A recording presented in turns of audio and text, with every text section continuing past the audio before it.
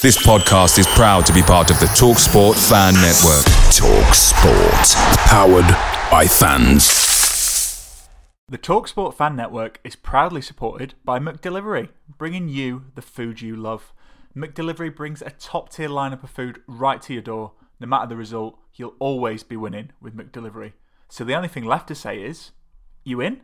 Order now on the McDonald's app, and you can also get reward points delivered too. So that ordering today means some tasty rewards for tomorrow. Only via app at participating restaurants. 18 plus. Rewards registration required. Points only on menu items. Delivery fee and terms apply. See mcdonalds.com. The TalkSport Fan Network is proudly teaming up with Free for Mental Health Awareness Week this year. As football fans, we often pride ourselves on knowing everything, from which substitution can turn the game around to the quickest route home to beat the crowds. However, when it comes to discussing feelings with our friends, we might not always feel as confident. That's why we're here to equip you with the right tools so you can reach out to those who can help. If your mates are struggling, let them know that the Samaritans are free to call on 116 123. That's 116 123. They are there to listen without judgment or pressure, 24/7, 365 days of the year. Let's all take a moment to talk more than football.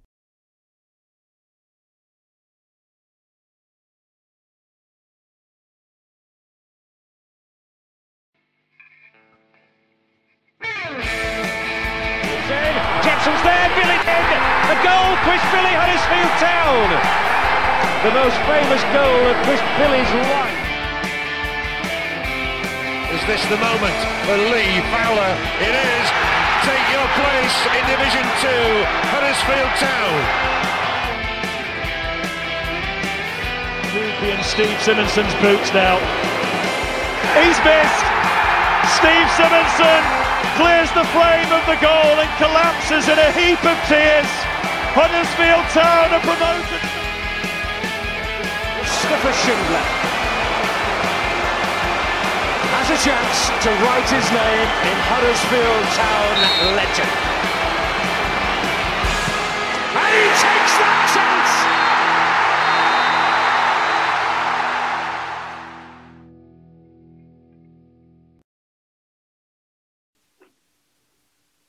Hello and welcome back to the Andy Takes That Chance podcast. Carlos Corberán once again got out his protein pack to exercise a few Peterborough ghosts, but one rather large phantom has escaped as Huddersfield Town still haven't made the FA Cup quarter-final for 50 years. Sadness or gladness to focus on other priorities, you decide, as we discuss the last few games and the latest news out of HD1. Joining myself, Matt Shaw, I've got the Phantom of the Whopper, it's Dan Pozza-Porritt. And the Rolls Royce of the podcast, Andy, the K-Maker K. Are you doing okay, chaps? Good, thank you, mate. Yeah, not too bad. Splendid. A couple of hitches there with the YouTube stream. I'm sure we're on our way now. So, right, guys, let's get going. So, this episode is sponsored by Magic Rock Brewing. If you guys get yourself to magicrockbrewing.com and have a look at the online orders, and you'll get 10% off if you use our code of AHTTC10. Mr. Porritt, there's some feedback I think coming from your end when I speak. So, if you can mute when not on, that would be grand, and then hopefully it'll come through okay on the stream. Right, guys, so good evening to everybody watching online. Apologies that we've had a few techie issues there. Right, guys, so Nottingham Forest 2, Huddersfield Town 1. We'll start there with the FA Cup game. Right, I think I have a very different take to most people, to be honest.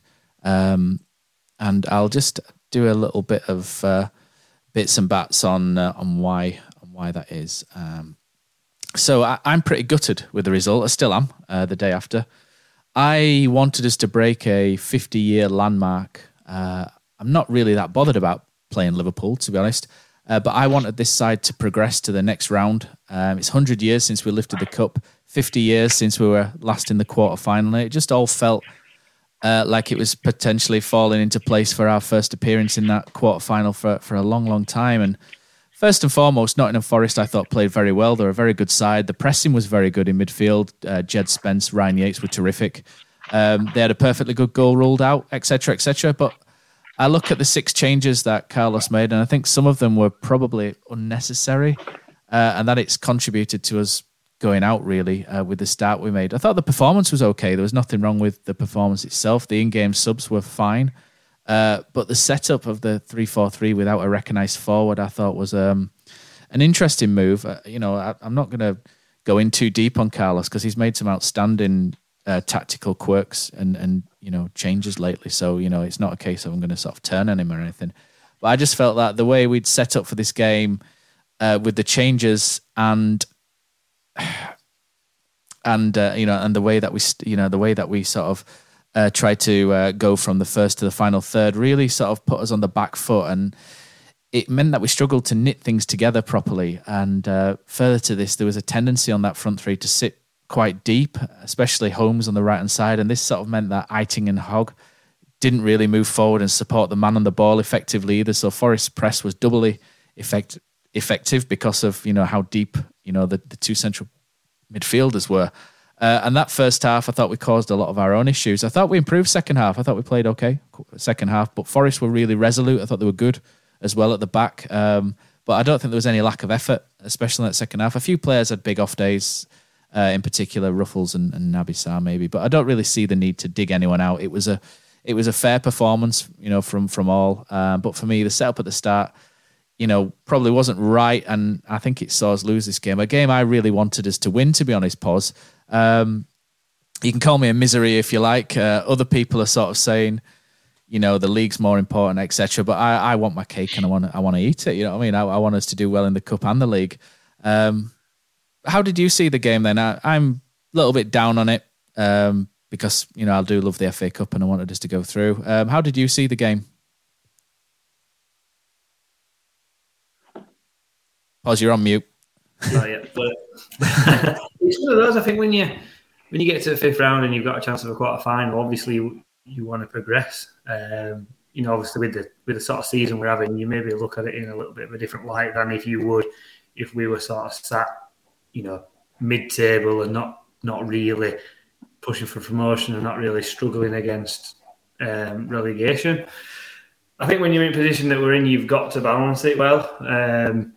I do agree. I think some of the changes that we made were unnecessary. I don't think Lee Nichols, for example, really needed to be dropped. Obviously, keepers, fatigue and stuff like that, but not as much as your outfield players. And I think playing him would have just maybe showed up that back line a little bit more where the other changes were made. Obviously, sort of Naby Sarr coming in, Pippa coming in, Ruffles coming in. It does look a little bit disjointed. I don't think the 3-4-3 suits us particularly well. I think it's one of those formations that if you've got the right players, then brilliant. But I think last night we tried to shoehorn players in. As you say, no recognised striker were a little bit strange. And if you're going to play three at the back, to me, you've got to play it as a 3-5-2 and use Pippa as a wing back. And then obviously add a Toffolo in on other side as well as a wing back. And gone with that. Yeah, you can rest players. I agree with what you say. It was one of those, the performance as a whole wasn't too bad. Probably a 7 out of 10 overall, I'd give that performance. And just on the night, unfortunately, we weren't good enough to progress. But then when you look at the other players that we've got available, it starts to creep into your mind that if we'd have played, inverted commas, full strength 11, could we have got something more from game? And I tend to think that maybe we could. But on the other hand, if you play full strength 11 and you come off with 3 or 4 knocks and an injury and a red card or whatever, then people will turn it around and say, well, we're a really good opportunity to rest these players who've played a lot of games in a short space of time recently, and he gets lambasted for that. So I think in Carlos's shoes, you're damned if you do and you're damned if you don't in a situation that we had last night.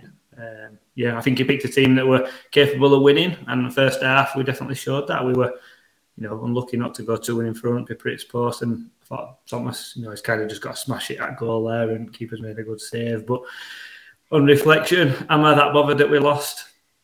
Never like to lose, but I'm not going to lose any sleep over it, if that makes sense. I'm sure I'll get over it in a couple of days, Andy. How about you? How did you see the game itself? I won't get over it. My lad's team, there's 2 Notts Forest fans, not wind up, Notts Forest fans of the dads.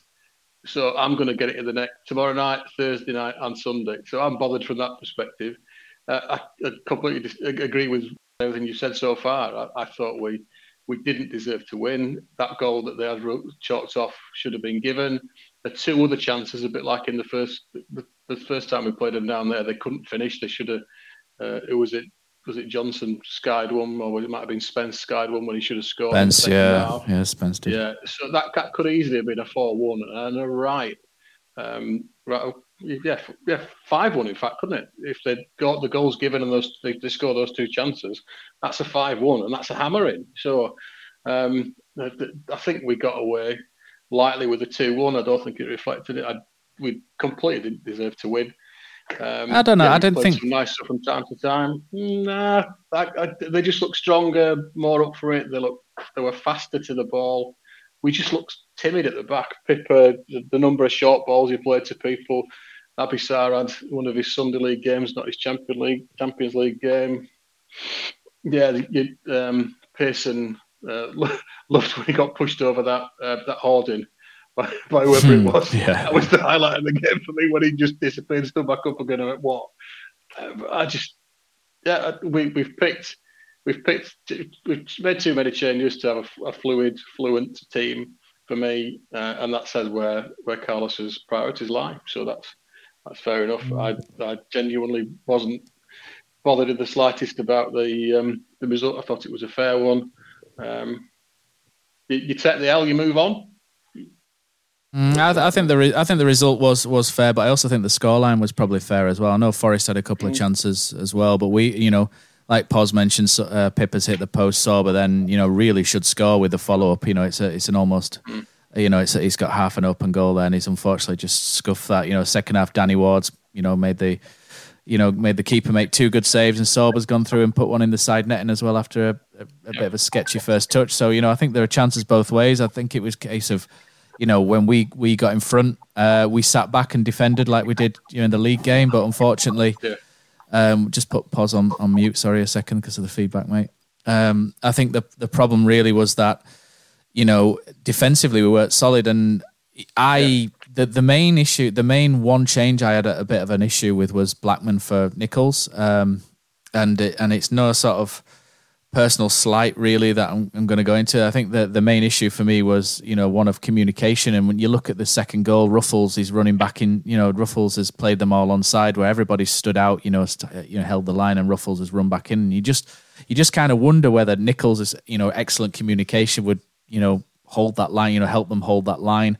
There's nothing Blackman could do about the two goals. Absolutely, they're both good finishes, but you just kind of think, would we have defended slightly better? And the first goal as well, Naby's come across and maybe gone for it with the wrong leg really. Although he's made a good recovering tackle, from the left side, but he's perhaps gone with his stronger foot, which has then caused it to come back into play. And it was a bit lucky really how it fell for them. But I can't really argue with the result. I thought Forest deserved to win the game at the end of the day. I just felt there one or two changes maybe where we've gone a little bit. I've maybe changed a bit too much. I think I think people like John Russell needed a rest. He looked a bit leggy against Peterborough, and Eiting I thought was a smart one. Naby, whether we, like Pos says, whether we went that 3-4-3, I didn't really felt suit us. And to be fair to Carlos, he changed it early-ish. He brought Toffolo on, which I think was the right sub at the time, and Naby went off for Danny Ward again. I think that was the right sub. And we got back into the game a lot more. I think we just came up against a red wall, if you like, and Forest were just really strong and resolute. And I think when you do that, I think it just puts a little bit of extra emphasis on the starting lineup, that you've got to get it right from the off to beat a team like Nottingham Forest. And if you don't, it's going to be very hard to change things on the fly throughout the game. And I think that was my only sort of disappointment. And again, I'm not going to dig Carlos out or the coaching stuff or anything like that. They've been absolutely excellent, outstanding since 2022 started, and it's just a little bit of disappointment from me creeping in, because I love landmarks, I love little anomalies like 100 years since we won the FA Cup and things like that, and I just feel a bit disappointed, not let down or anything. I just feel like this was a game which we could have won with the right system and structure, and unfortunately, we've not done it, and I'm a little bit disappointed, but more disappointed than others, I think, judging by, the comments online and whatnot. But there's just a couple of talking points as well. Tell me online, am I being a misery? Tell Tom Bradshaw's talking about Holmes' penalty, but I don't really remember that. I don't. You know, like I said, like I mentioned earlier, I don't really agree with those who sort of were willing to throw in a scratch side and lose this game just to focus on the league. I think winning and losing is a habit and habitual, and I don't really see why there has to be a choice in one or the other, really, either. Usually we pick one or the other and get nothing. You know, that's usually the Huddersfield Town way, isn't it? I wanted both. I wanted to be greedy. Let me know if I've been a misery. There's another couple of things as well. Sinani as a false nine didn't really work. We've kind of covered that a little bit. And people are digging Pippa out a little bit as well. And, question for those online and you guys is, was Pippa that bad? He's got a 75% pass rate. He's made a lot of good runs in that game, which weren't found. I think when people say he's a really bad defender, I think that's completely over the top. Is this just a case of Ollie Turton being flavour of the month and Town fans going a bit OTT? I don't know. But was he that bad? And one more thing as well, another talking point is, did this feel a bit like a playoff game as well? The atmosphere was really good, wasn't it? There was a sort of, you had that feel, didn't you? Obviously, I couldn't make the game because of work, but it came across on TV. It felt, you could feel that edge, you could feel the jeopardy as well in the air. The Forest fans were up for it, the Town fans were up for it, and it just felt like a good night. You know what I mean? It didn't feel like a normal run-of-the-mill game. It sort of had that playoff edge to it, I thought, and that was quite exciting for me as well. And maybe that's one of the reasons why I'm disappointed. Maybe there's some PTSD from, Brentford and what have you, from down the years, Peterborough. You guys jump in on those points. Pippa, was he that bad? I'm not saying he was good or anything. I thought, I don't think it was bad. I thought our problem defensively was on the other flank. Just let us know those. He hasn't played for 4 games, had he? I think. Well, in Pippa's defence. In Pippa's defence as well, he's been injured since January of last year with this hip problem he's got, and he's still injured with it now. He's going through rehab. He's struggling with it. He played against Sheffield United a couple of weeks ago, and he had a good game against Sheffield United. But apparently early on he felt it quite early, and he had to play through. And he's having to play through games with this injury. And I think it will be affecting him, 100%. But and I think a fully fit Pippa is a really useful weapon to have. And hopefully he gets back to something because he could be really useful going forward. Pause, you've unmuted yourself. You look like you've got something to say. Yeah, I was going to say it's probably a little. I think I've seen quite a lot of criticism for Pippa, and I'm with you, Matt. I think a lot of it's probably a little bit unwarranted. As Andy quite rightly points out, he's not really played the right lot. He's coming back from injury. Looking at formation, he's playing right midfield. He's not quite right wing. He's not wing back. He's not right back. So it's a bit of a new position for him as well. If you ask me Pippa's position, I would say he's a wing back. So playing in a 3-5-2, I think suits him. Playing in that 3-4-3, it doesn't really allow him to press forward a lot. It doesn't really allow him to defend a lot. And he was kind of he seemed to be stuck in the middle. He didn't really seem to know. Are you going to sing the song? Sing the song. Yeah, stuck in the middle here. He just seemed to sort of, he didn't kind of know where to go. And I think, just coming back to your earlier point, Matt, about the changes as well, I think if you're playing the same system and changing players, it's a lot easier than changing players and then changing a system as well. So if he comes back and we play his usual system and he plays as a sort of out-and-out right back, he probably has a bit of a better game because he's less thinking, as a player, maybe not as a keeper because you probably didn't get shifted around that lot, but as an outfield player, if you're used to playing in a position and all of a sudden you have to go play in a different position, half of your mind is on where you are. Am I stood in the right place? Who am I marking? And yeah, they'll have gone through it in training and stuff like that, but how much did the training time did they get to work on this system and stuff? So I think a lot of the criticism aimed at Pippa, potentially because Ollie Turton's done so well. So when someone new comes in and doesn't have a 10 out of 10, it's really easy to go, well, Ollie Turton will have done a little better. But if he'd have played that system and Ollie Turton had played in the same position as Pippa, I dare say that he wouldn't have been half as effective as what he has been recently as well. So sometimes you've got to have a look at the overall bigger picture and, take a step back. And after emotion dies down, it's easy after a match to send a tweet going, so-and-so crap, this, that, and other. But actually, when you take a step back and have time to think of it, he's done all right. He's not made any real shocking howlers. He's attacked quite well. He's defended reasonably well. A lot of their attacks came down the right-hand side. So, obviously they've got Spencer, is it Johnson, down that side at Forest. Class out there. Excellent players. I mean, if that's Spence, is he on loan from Middlesbrough also have a right wing back just as good. How good is their right back if they can afford to let him go? He's really good. They're very lucky, Middlesbrough, with the two they've got. But Bayern Munich are looking at. Yeah, I don't think anybody who came in disgraced themselves. Obviously, I think I said earlier on, a couple of lapses in concentration, individual areas, certainly the second goal.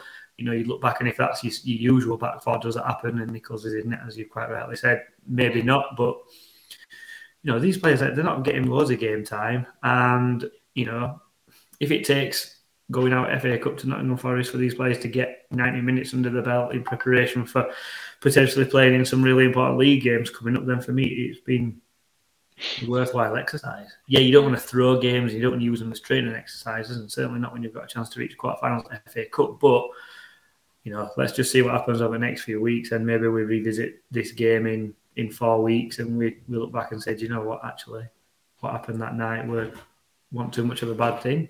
Yeah, like Pippa did okay. He wasn't as good as Pippa can be.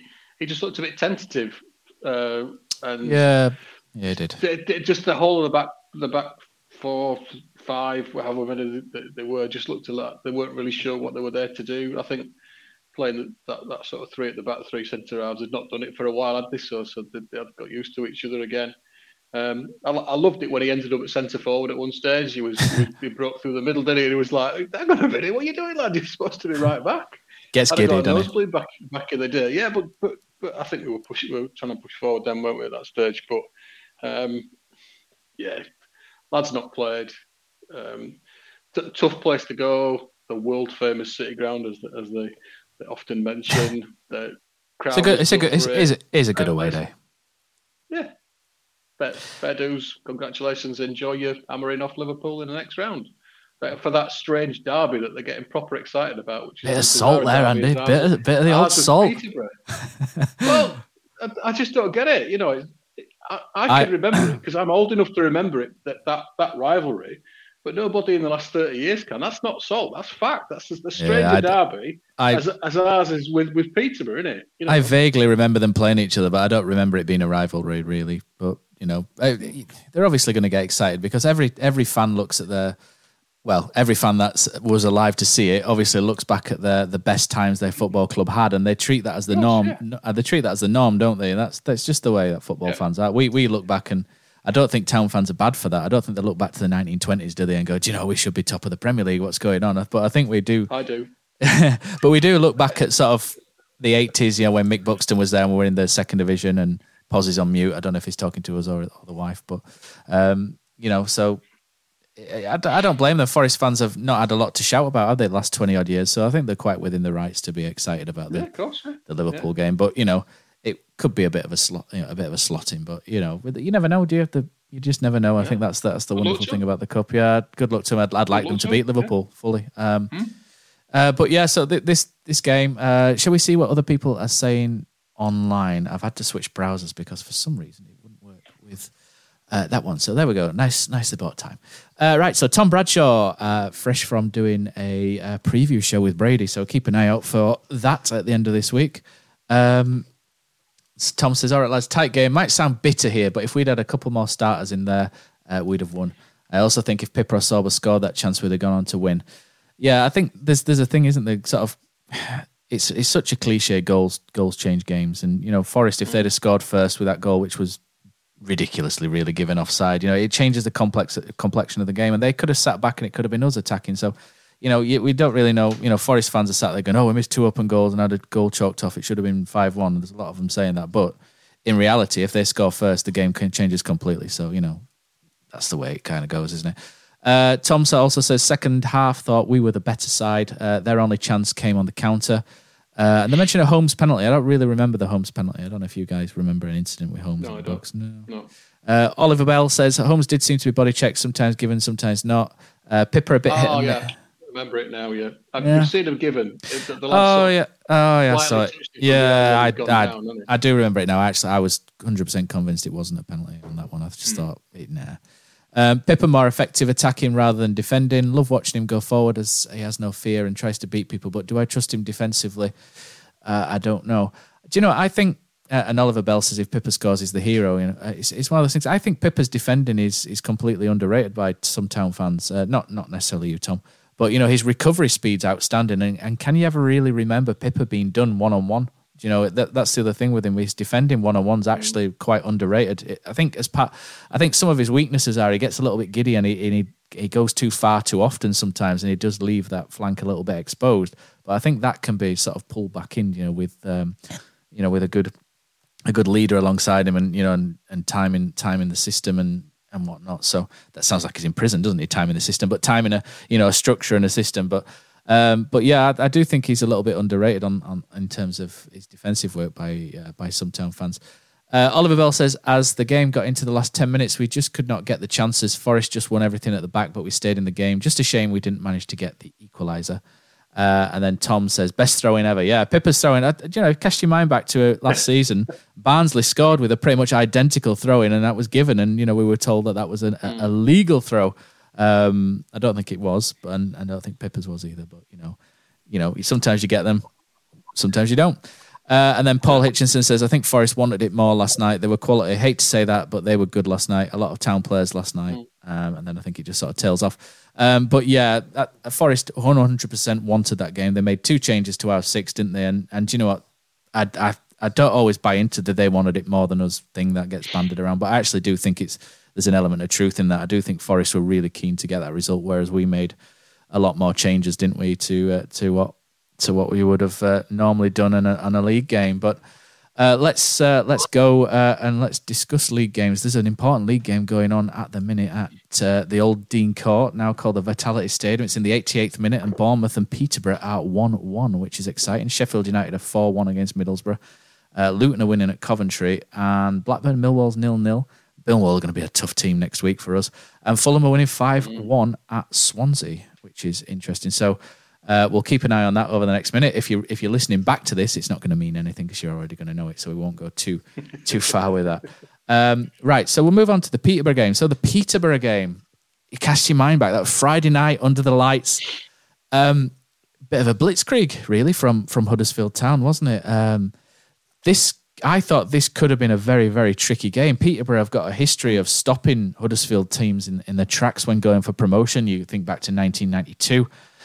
When we absolutely battered them for 3 halves of football, and then they, got 2 goals, in the second half of the home game to beat us 2-1. I don't think I went to school for about a week after that. I think I cried my little eyes out. 1995, Town were top of the league as well when we were going for promotion under Warnock, and Peterborough came and beat us 2-1. I know we probably said this last week. And then 2011 at Old Trafford. But Town were excellent in the first 20 minutes. They were really, really outstanding.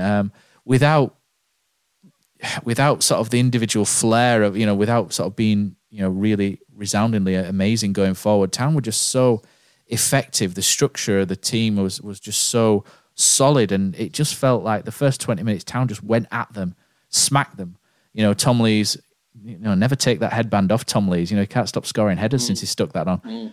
Tom Lees scores. Daniel Sinani, that's an outstanding finish. Town have had 3 bites at that. Not great defending by Peterborough, but wonderful strike from Sinani. And then Town just geared down completely. And this was sort of part of my little bit of being miffed at the 6 changes, because Town went from 100% full throttle to about 50% for the rest of the game, and just really easily kept Peterborough at arm's length. And I just thought, we were discussing afterwards, and it's probably a little bit unfair on Peterborough, and I will bring this back up if Peterborough do concede in injury time. But Peterborough did look like, to me, one of the worst teams that I'd seen at championship level since probably us at the end of last season.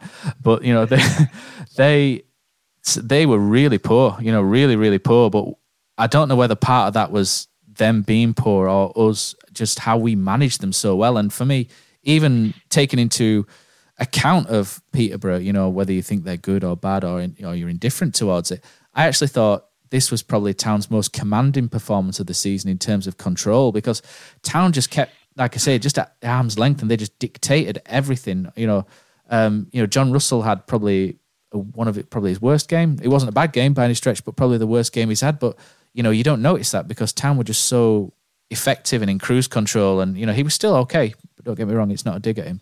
But Town were just. I thought this was a really pleasing performance, and we went out second half and we won 3-0. It did remind me a lot of a David Wagner style performance, because we used to do this in 16-17 where we would, you think back to Brighton, we beat Brighton 3-1 on Sky and other performances. And I think Bournemouth have drawn against Peterborough. Oh, it's a full-time result. Bournemouth 1, Peterborough 1. That is a very, very surprising result. And Stoke, you'll be pleased to know Stoke have just got a last-minute goal against Barnsley as well, Andy. So that's 1-1 there. So that's a really, really sort of outstanding result. That I think we dropped to third, don't we now on goal difference? Third, yeah. But that's not bad at all. But let's get back to the point I was making. So the Peterborough game was phenomenally good, I thought. I know people will probably say, people that don't support Huddersfield will probably go, it's only Peterborough. Everyone smacks Peterborough apart from Bournemouth. And I genuinely can't say enough good things about that performance, because it could have been so tricky, Pos. But at the end of the day, Huddersfield just, it was like a policeman arresting some young scrote, wasn't it? Just score for the neck, off you go, lads. Escorted. Like Danny Adams on Lee Trundle, if you remember that far back. It were one of those, Matt, like you said, the history between Town and Peterborough, the fact that we've gone X amount of games unbeaten before we played them. You're thinking back to the playoffs at Old Trafford, we were on a great unbeaten run then, and obviously they beat us there, and we're all set up on it to be typical Town, as everyone would say, to have beaten Fulham, and then come play Peterborough not so long afterwards, and succumb to a home defeat. But the way that we came out of the blocks, it were almost like someone had read the history of Huddersfield Town v Peterborough to the team beforehand, and it's like, look, let's not be that team now. Let's not be that team anymore that puts in really good performances against teams that are up and challenging with us, and then throws it away against the team down at bottom. And after 7 minutes, 2-0 up. I mean, we were dead, wasn't it? After that, we were a dead rubber. We kept them. We plugged on for another 10 or 15 or so minutes, and I think we just kind of realised that, look, Peterborough have got no here, and we ended up just sort of seeing the game out. In some respects, you could look at it and say you're a little bit disappointed that we didn't put them to the sword and get 5 or 6, because if we'd have carried on like we started, we certainly would have done.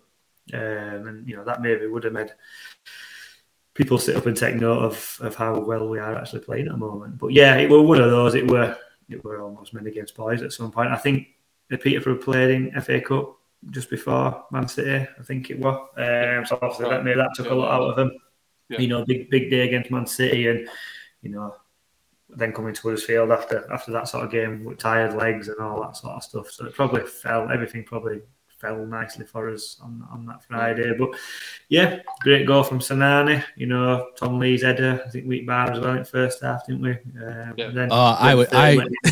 Turton, wasn't it, that hit the bar? I was almost over the upper tee. I jumped so high because I thought that was going in, and it's like the Ginger Cafu was finally going to score. But yeah, it was just one of those games that it was actually quite nice to be in that position and watch us play without thinking 2-0 up. This could go to 2-2 pretty sharpish, like some games have been. I think, as you say, Peterborough were poor, but we as game management were good. We got through the game without any injuries or all like that, and it was 3 points in the pocket, and thank you very much, on we go. So yeah, very welcome result, very relaxing Friday night for us, which is unheard of really sometimes at time. Cozzy, what's your favourite away day? Matt, it's got to be the City Ground at Nottingham. Just old school stadium, you're right near the pitch, great atmosphere. But there's nothing like playing at home. The same goes for McDonald's. Maximise your home ground advantage with McDelivery. You in? Order now on the McDonald's app. At participating restaurants, 18 plus, serving times, delivery fee and terms apply. See mcdonalds.com. The TalkSport Fan Network is proudly teaming up with Free for Mental Health Awareness Week this year. We understand that the journey as a supporter isn't always smooth sailing, but rest assured you're not alone. There's a vast network of fellow fans who share your passion and may be experiencing similar challenges. Honesty is key in any relationship. If your friend asks you how you are feeling, Tell them, honestly. If you're going through a difficult time, let them know. Opening up about how you are feeling can really make a difference. After all, they are your mates for a reason. Let's all take a moment to talk more than football. Just comfortable, wasn't it? It just felt, from the 2-0 like you said, after 7 minutes, you just feel like, well, that should be game over, and we did a good job on him. I like that lad up front for Peterborough. I thought he looked a bit of an handful. And I thought second half, they caused us 1 or 2 problems. They started pushing at us a little bit, and we didn't look as calm under pressure as maybe as I wanted us to be. We looked a bit hurried from time to time. I didn't think they were ever going to get back into it, but they did have a little go second half, and I thought fair play to them, led by the big lad up front. I'm glad to see we got plenty of minutes, 25 minutes for Tino as well, although he wasn't. He's obviously way short of match fitness, isn't he? But those minutes last night might help him, so that's a good thing. The worry for me is the injury to Lewis O'Brien. You know, that when he went down and then stayed down and then got somebody on, you know there's something bad going on there if that happens to him.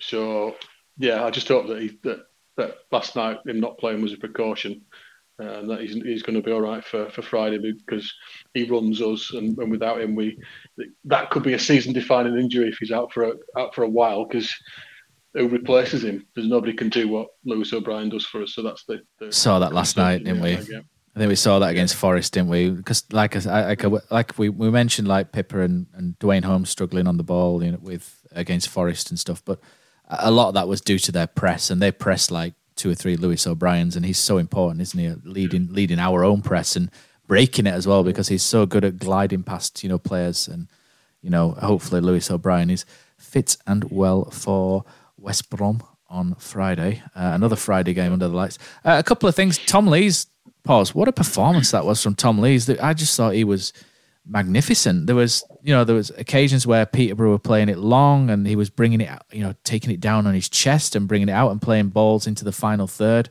You know, I made a joke on Twitter, didn't I, that it was like he'd taken that bang to the head and didn't know where he was, and someone had said, "It's you're Ronald Koeman." Yeah, no, it's an old Brian Clough joke, isn't it? Told him his prime Ronald Koeman, and he was. Yeah, that was the joke. Yeah, I stole that joke. Yeah, and he's but he wasn't he? He was outstanding. He won everything in the air, won everything on the ground. I think there's a couple of times, I think their striker Ricky J. Jones tried to turn him, and absolutely none of it. He was just outstanding, flawless, I thought. And Pearson was good next to him as well. Turton, you know, inside that, you know, didn't really have masses to do, but what he did well. And Toffolo, you know, the back four looked a really solid unit, and but Tom Lees really stood out for me.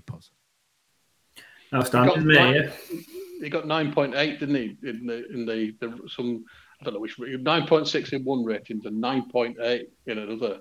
But for a centre half to get that sort of score, he must have been outstanding. And I thought the goals. Yes. Yeah. I'd like to know what I lost 0.2 for. What did you do wrong? I don't remember putting a foot wrong at all. Yeah. Should have had a bandana rather than the headband. Yeah, get on the old phone to Effie Sodgy and get Brodowitz.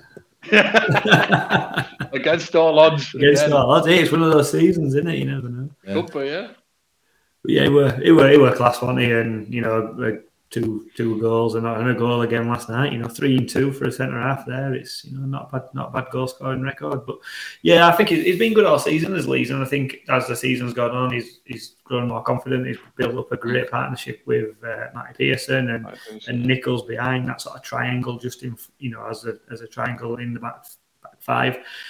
Absolutely fantastic. They cover each other. He put in an absolutely fantastic tackle in second half as well. I can't remember. I think it was 2-0 at the time. You know, their guy sort of broke and he threw himself in a slide tackle. And it's one of those that, you know, where I sit just behind goal. You, as you can see him, like, you can see determination on his face, and you're just thinking, please, Tom, you've got to get this right, because if not, you know, it's a penalty.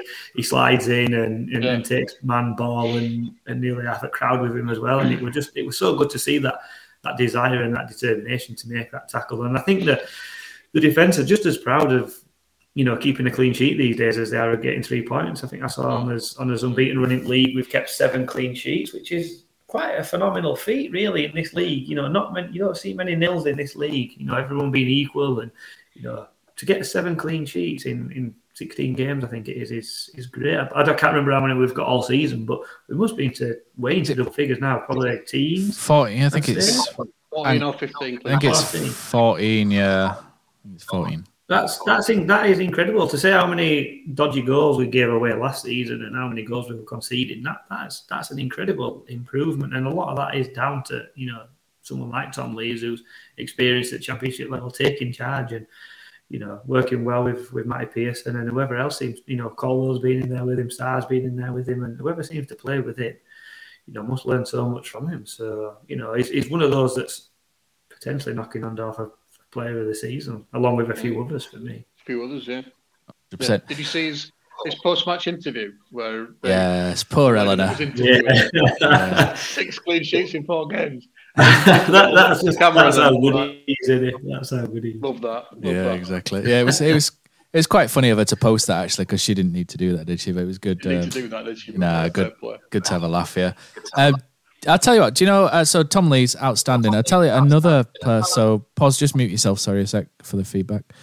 Another player I thought was outstanding. Not outstanding. I thought played well on the day. And I looked at the Examiner ratings from Town fans the day after, and they had him something like 12th or 11th or 12th in the list. And I was like, what? I thought he had a really good game. And they had him at like a 6.2 or something.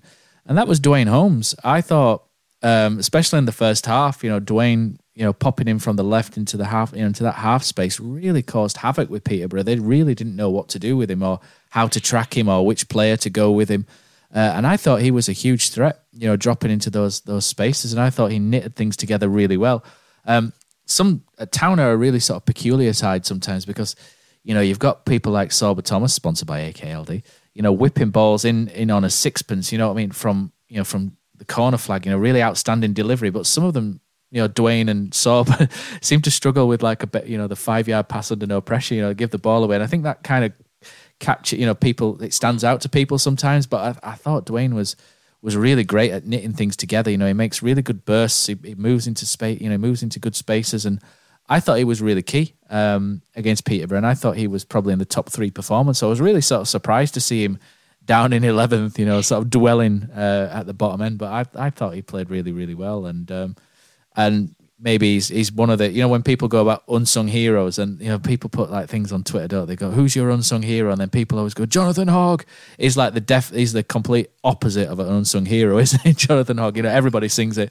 But Dwayne Holmes for me is becoming, like I mentioned the other week, the Swiss Army knife, Dwayne Holmes. He's becoming really key in what he does. And he doesn't play well every week, but what he does is really effective. And especially since he had, since him and his other half, I don't know if it's his wife, welcomed the little baby into the world. He seems to have really sort of grown with that as well. And I think we've got a player here who's he is exceeding expectations. I think of what we had when he came back. And I know Poz, you're probably going to say you had some things to say at the start, but I know you're getting one over as well. And I just think Dwayne deserves a little moment of praise, doesn't he, for some of the performances put in, and for me that was another good one against Peterborough.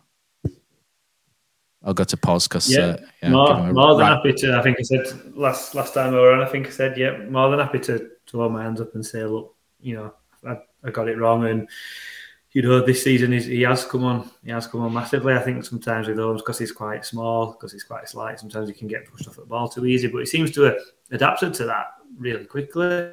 Obviously, he's played at this level before, so it wasn't something that should have been too much of a surprise to him. But he seems to have sort of built that out of his game now. He seems to, I know it sounds really silly, but stay away from actually physically getting involved in those sort of tussles now, which is great. He's chipped in with a couple of goals recently, and I think he's one of them Holmes. I think he will. He's never just going to be consistently steady as a 7 out of 10. He's going to dip to 5 or 6 one week, but then plays an 8 or 9 out of 10, following week. And sometimes players like that, they can be frustrating more than not good enough, because it's there and it's just getting that consistency out of him. Which lately, as you say, certainly since he's had that, as a little child, that he seems to be hitting those peaks, which is amazing, really, because normally when you have a kid, you're absolutely knackered all the time. So I don't know what he's eating or what he's going on. But I've got 2 lads, so if you're listening to it, send some my way, mate, because I'm constantly knackered. So But yeah, I'm more than happy. I'm not one of these fans that has an opinion and sticks with it through, thick and well, no matter what happens. I'm quite happy to, give players credit when they deserve it. If I've, said that they're not good enough in past, all my can say we're wrong, and he's definitely one of those for me this season. So yeah, fair play to him. I'll take the credit for giving him a kick up arse and saying he's not good enough on this to. That's it. His improvement. I think it's your coaching, isn't it, Poz? Definitely is, mate. Definitely is. I like his attitude. He's just got you see those Access All Areas videos. He seems to be genuinely happy around the place, and he looks like he's just loving it. And I like the fact that for me, things might go wrong for him on the pitch, that you can never doubt his effort. He never goes missing, and that's all I would want of a player, to give your heart and soul on the pitch for the club, and that's you'll forgive him the mistakes of giving the ball away from time to time. At least he's trying to make something happen. He's not the best player the world's ever seen, but he's got loads of what I like to see in a player that represents my club. So yeah, more power to him. And his middle name's Octavius. What more do you want? Spider-Man fans will love that. Yeah, like my little boy, Dr. Octavius. Dr. Octavius. Yeah. Daniel Sinani was a rather odd performance, I thought. Some people will probably say it was really good. Some will be a bit indifferent. The goal, and then the assist for the corner. He put the corner over where, Tom Lees has scored, and then put the corner in for the third goal, which Toffolo heads back as well. So, in terms of output, it's quite high. But he has those lulls, doesn't he, during the game where he disappears and almost ends up on the side of a milk carton, doesn't he, during the games? And, he's sort of really in and out and frustrating. He's a frustrating player, isn't he, where he plays well once every sort of 4 or 5 games. But, he really sort of shone, didn't he, when he had the opportunity to do so here. And I thought, we've not mentioned Sinani for a while on this podcast. And I just thought, he's, Sorba's corner delivery on the other side takes a lot of the plaudits, doesn't it? But Sinani's is almost quite as good on the other flank as well. We've got some really good set piece takers at the club, and again, like I say, it was an oddish performance at some point, but I think part of that was because, like I mentioned earlier, Town did gear down, did sort of take the foot off the gas a little bit. But I think he's had a bit of a tough run, Andy, hasn't he? And it's good to see him sort of coming out the other side, because I think we've seen comments from a few people suggesting, should we bother in the summer if we've got the option, etc. So it was probably good for him to, pop his head above the parapet with a good performance like that. He didn't have a great. Was it I can't remember whether it was a Cardiff game, but for the first hour of the game, all he did was give the ball away. Yeah, and he got hooked, didn't he? And I think it's that he seems to be a bit of a confidence player to me. He seems like a quiet lad and probably a deep thinker, and you sometimes worry about folk like that who are a bit introverted. But when he popped that way, curled that in top corner and on Friday, that was just a lovely piece of skill that I think he's got in the locker. I just think that he might be one of those. They talk about some players need a slap around the back of the head. Some players need an arm around them, and I think he's a lad who needs an arm around him and just a bit of confidence. And I think he'll go and get better, because he does add. He does add to our threat. But playing him up front centre, I know he's played centre forward before, but that was a failed experiment for me. But again, another one that he might have made a lot of mistakes in a few games, but it doesn't disappear. So all power to him. But whether there is better out there, that there probably is better out there. Whether we could afford it, different matter. And I guess a lot of that might depend on the takeover and what happens with where the funds will come from Dino to buy the club back. I'm sure he's going to do a deal with Phil that he won't have to spend a lot of money to take the club back on. But will we get any investment in the future? I have no idea. But well, if we don't go up, there'll be a certain midfielder who'll be going for a pretty penny. So I'm sure there'll be money coming in that way. Yeah, but Carlos channeling his inner Mike Bassett recently, isn't he? With the a bit of the old 4-4-2.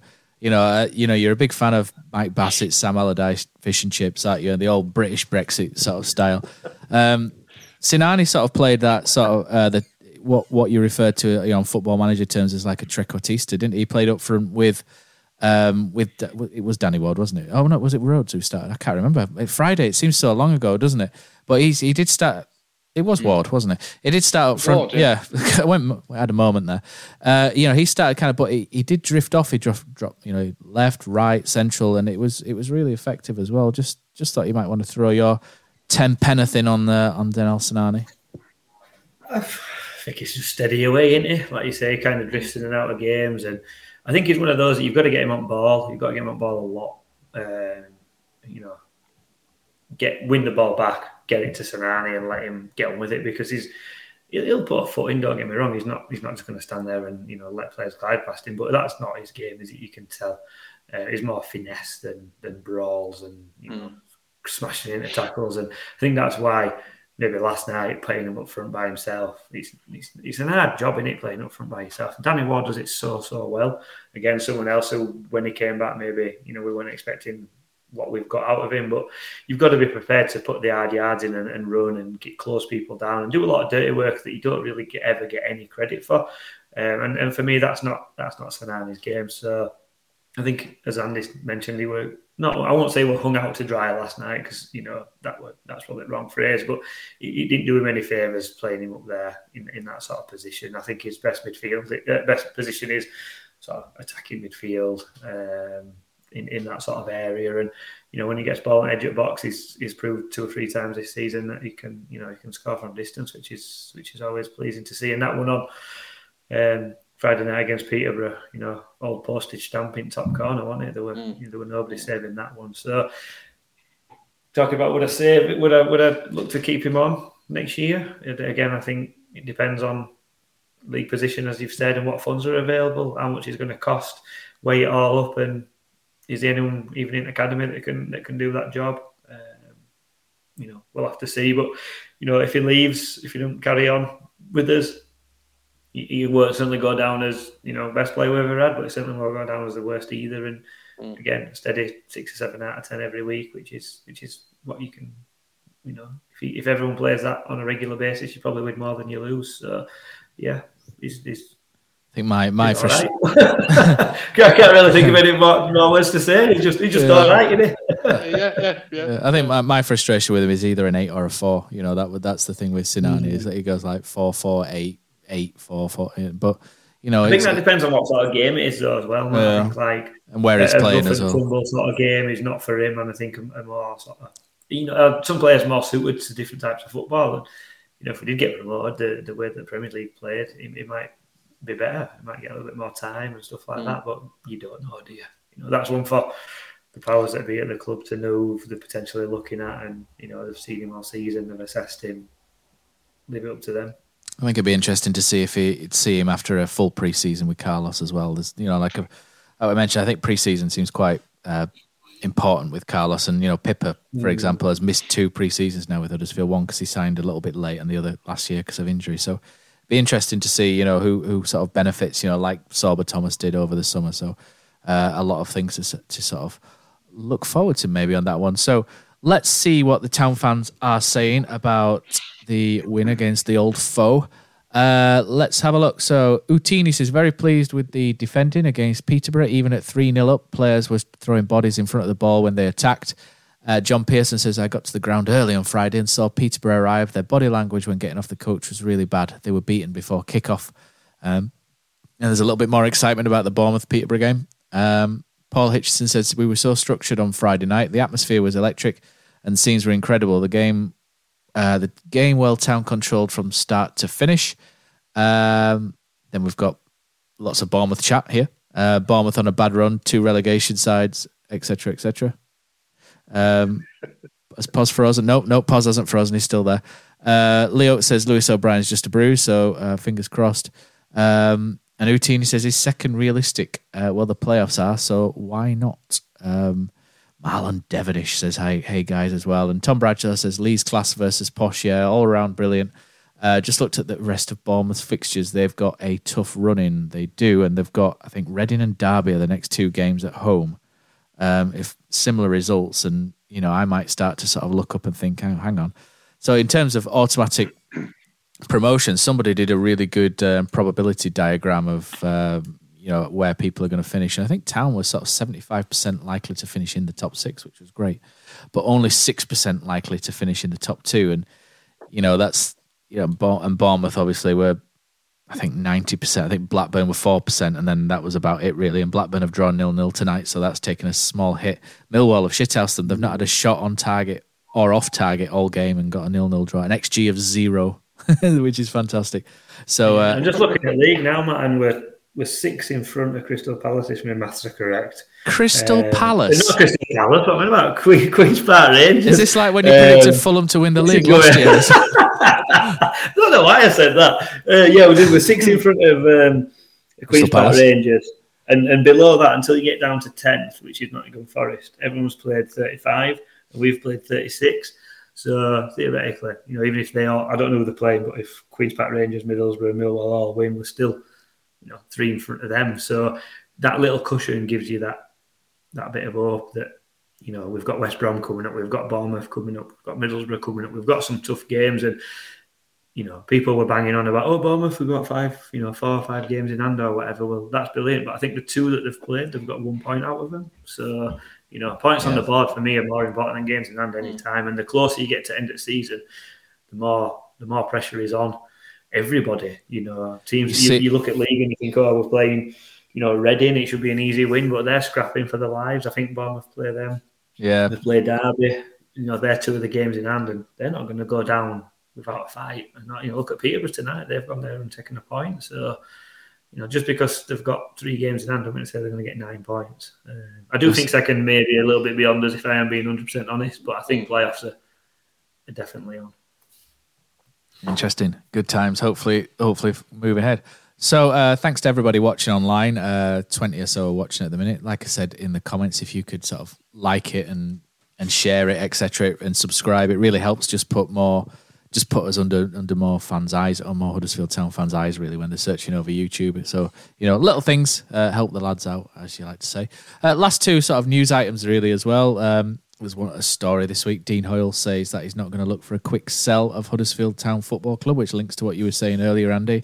He believes that stability is the key moving forward, so it doesn't look like there's going to be any rushed sale of Huddersfield. And the Marcus Evans rumours have gone very, very quiet. It looks like that maybe shelved or put on hold till the end of the season. If I was Dean, I would be thinking, we'll wait till the end of the season, and the share price might be a bit different, all being well. That's what a smart man would probably do. So, it's good to have that sort of reliability, isn't it? It almost feels a little bit unfair calling Dean back up, really, doesn't it? But he has stepped back into the breach, and I'm not too sure. We'll leave the sort of admin talk that I mentioned earlier in the past where we left it. But it's good to have someone who's a fan of the club, has strong feelings about the club, being able to just sort of say, sort of saying, "Don't worry, lads, I've got this until something decent comes along," and isn't looking to essentially just flog it, flip it, flog it, as quickly as possible. So I think that's only really good for the club, isn't it? I think long term we probably want to know where we're going. So if Dean ever fancies doing a Q&A with us, Pos, we can. I'm sure we can accommodate him and a large audience on YouTube as well, couldn't we? If he ever fancies doing anything like that. So there's relatively good news, I think, for us guys. Do you think? Yep. Nodding, all in approval. Everybody online, all agreed. And then the last thing really is it's £10 for Bournemouth. So they've announced today, the club, that it's going to be £10. The club needs the fans to come down. The club really needs the place banging and buzzing, whatever you want to call it. And Pos, we mentioned against Peterborough. Someone mentioned that the atmosphere was electric, and I think there were points where it was quite quiet, wasn't it? I think I sent you a message, bollocking you, didn't I? Saying, get singing in there, shit house, or something like that, wasn't it? From my place where everybody sleeps in the upper tier and what have you. But at some point, in the second half, it was really good, wasn't it? The songs were bouncing around, and I sort of stayed, applauded the players off, went down the long stairs afterwards, and then it's not exactly Newcastle away, but when you've been to the gym, it does tweak the old legs. But got out, and you guys were still in there singing. You could hear you singing, Naby Sarr song. Naby didn't even play, but he comes to celebrate, doesn't he? Singing Naby Sarr songs.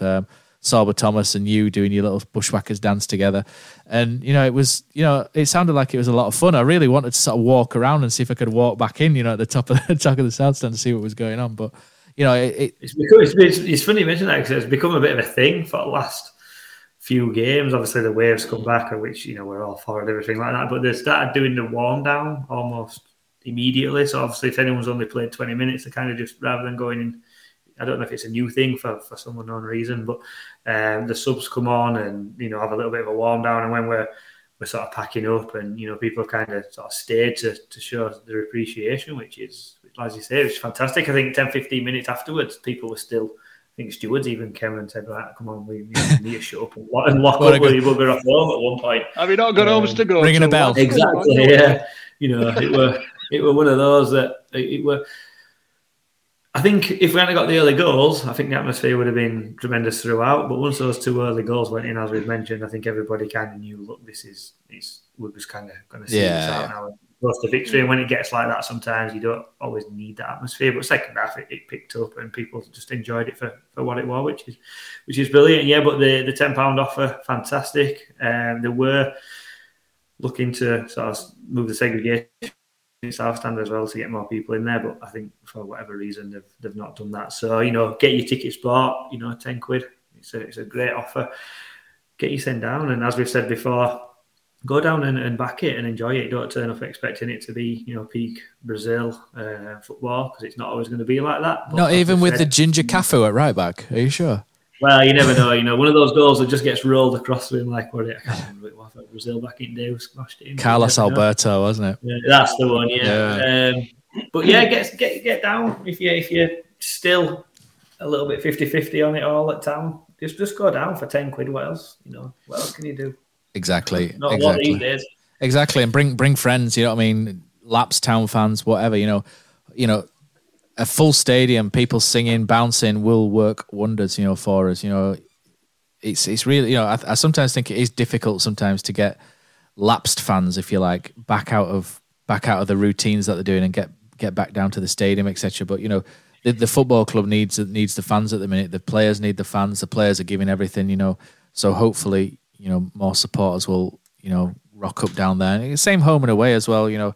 Get to as many games as you can. Get the boys over the line. It's there's a lot of great town support out there at the minute, which is doing really real wonders. But we need a bit more of it, don't we? We're greedy. I want everything. Moon on a stick. That's what I'm about at the minute.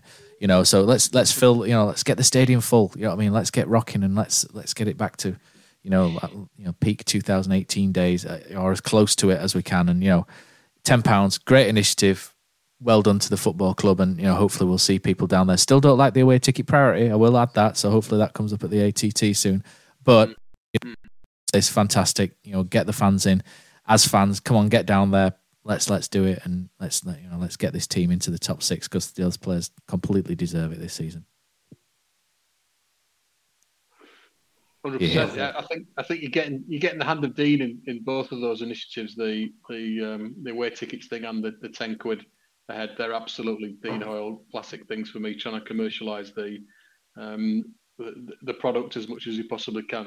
We know how we feel about the away ticket stuff, but I think the incentive to come down and what's a tenner. Like you said, they need it. We want it. How many home games have we got left? Will we have 4 home games left? I think. 5, I think. 4 left. 5-ish, yeah. Probably cost you more in petrol to get there than it will to get in. From Barnsley, it will, yeah. Bloody hell, yeah. But yeah, it's a good incentive. Obviously, cost of living going up for everybody to give fans an opportunity to have that escapism as well for a couple of hours on a Saturday for a tenner. As what more can you do? For a tenner on a Saturday these days, not a right lot. So yeah, great initiative. Let's hope we get as close to sellout as we possibly can. Yeah, 100%, guys. I think that's it for this evening. Let's just check any last comments in YouTube. I think Paul Hitchison says it's all sound. Dean's got his mojo back. He's got his mojo working. So as you say, Andy, he's got little things working. So in the club and trying to be in the club's defence as well. The club have got to try and get as much money into the club to be able to compete. We do get that. It's just that sometimes, as fans, you can only sort of milk the same cow so many times, can't you? And yeah, I do get it from the club. And £10 is really cheap, to be fair. So I don't begrudge the club trying to make money by any chance. But is milking the same cow an udder's joke? Hey, it wasn't, but it can be. It can be now. Yeah. So thanks again to everybody who's watched online. Thanks for all your guys' feedback, etc. And thanks for getting involved. And that is all we have got time for this week. A solid hour. All good, guys. Thank you very much. And let's hear some Chris Carter.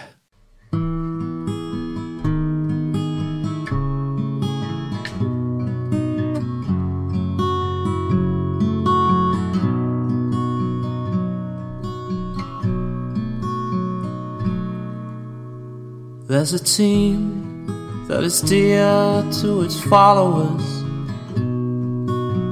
The colours are bright blue and white. They're a team of renown, and they're the pride of the town. And the game of football is their delight. And all the while upon the field of play, thousands loudly cheer them on the way. Often you can hear them say, who can beat the town today? And then the bells will ring so merrily, and every goal shall be a memory. So town, play up and bring that cup back to Huddersfield. So town, play up and bring the cup back to Huddersfield.